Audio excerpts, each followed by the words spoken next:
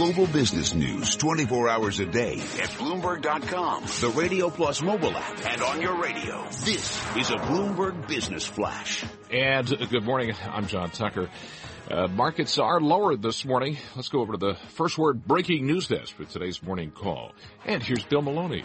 Good morning, John. U.S. futures remain under pressure today amid global stock weakness. Dow futures currently lower by 58 points. S&P futures dropped 6.5, and Nasdaq futures declined by 20. The U.S. 10 yield at 1.63%, and gold futures gain 11.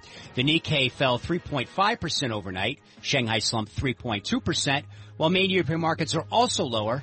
Italy drops 2.3%, and the sterling slides to an 8-week low against the dollar. In U.S. deal news, Symantec to buy security firm Blue Coat for $4.65 billion. And in other news, the Nikkei reported iPhone sales said to fall for the first time in 2016, cites person at a major supplier. Also, Valiant CEO bought 4.9 million shares at a price of $24.48. Finally, some of your Wall Street upgrades and downgrades. Baidu cut to neutral versus buy over at Citigroup. Ageos Pharma raised to overweight at JP Morgan. Endo International raised to neutral at Mizuho. At Morgan Stanley, Contra Resources raised to overweight, and Occidental cut to equal weight. Live from the First Breaking News Desk, I'm Bill Maloney. John? All right, thanks, Bill. And thanks. We'll hear live breaking news over your Bloomberg. To hear that, type Bloomberg, type Squawk Go on your terminal. And that is a Bloomberg Business Flash. I'm John Tucker. Tom and... John Tucker, thank you so much. Greatly appreciate it. Bloomberg Surveillance this morning with extra data checks brought to you by Invesco. Don't settle for average in your portfolio. To Invesco, the right approach means investing with high conviction. Find out more at Invesco.com/high conviction. We have a high conviction every once in a while, just once in a while. We want to talk to somebody who actually runs money. Jack McIntyre joins us venerably with venerable Brandywine as well on global fixed income. Jack, did you get through the weekend? It wasn't easy. I didn't sleep very well, but I guess I did make it through. What's interesting to me is you and I remember the sweat of 1998. There was a difference. There was an immediacy.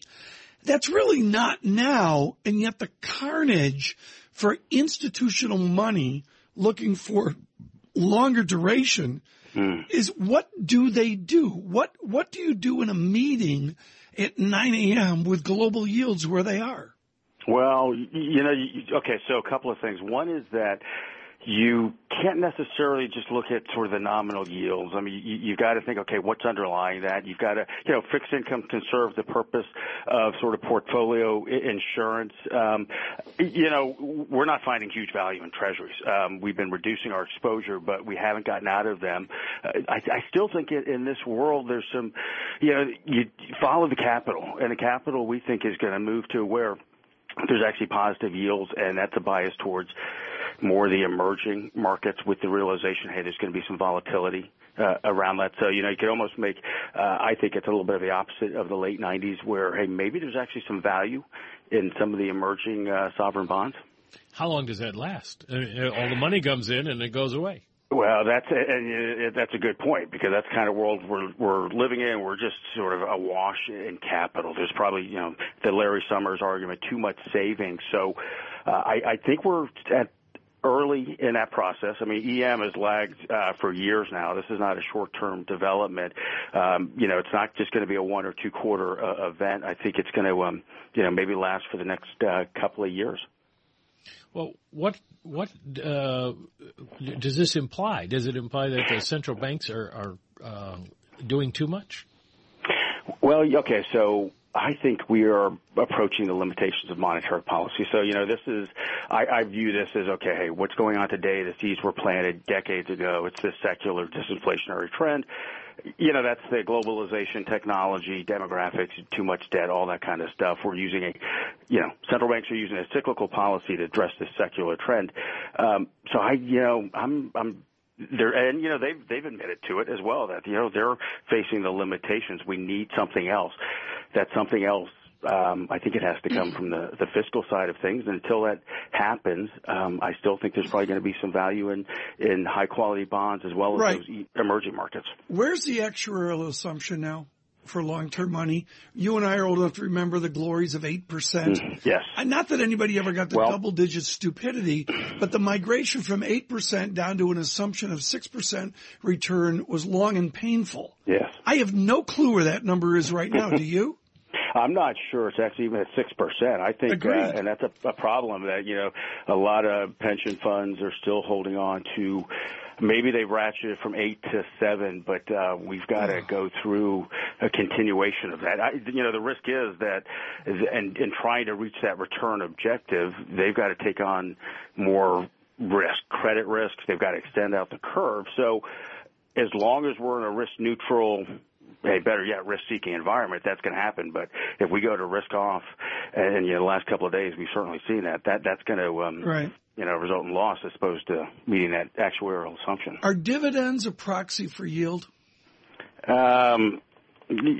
So I'm from a bond standpoint, so I'm going to give you a little bit of pushback because I think, they certainly can be, but, if we hit that risk-off environment, don't look for the underlying equities to provide that sort of flight to quality. That's why I do think you need a barbelled approach. You need some high-quality duration in the portfolio, in case, we do go into some kind of recession in the U.S. or globally.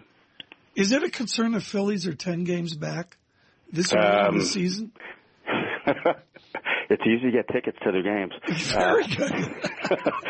Well, Jack, thank you so much. Jack McIntyre, Philadelphia, Brandywine Global Fixed. I know exactly what he's talking about. Income.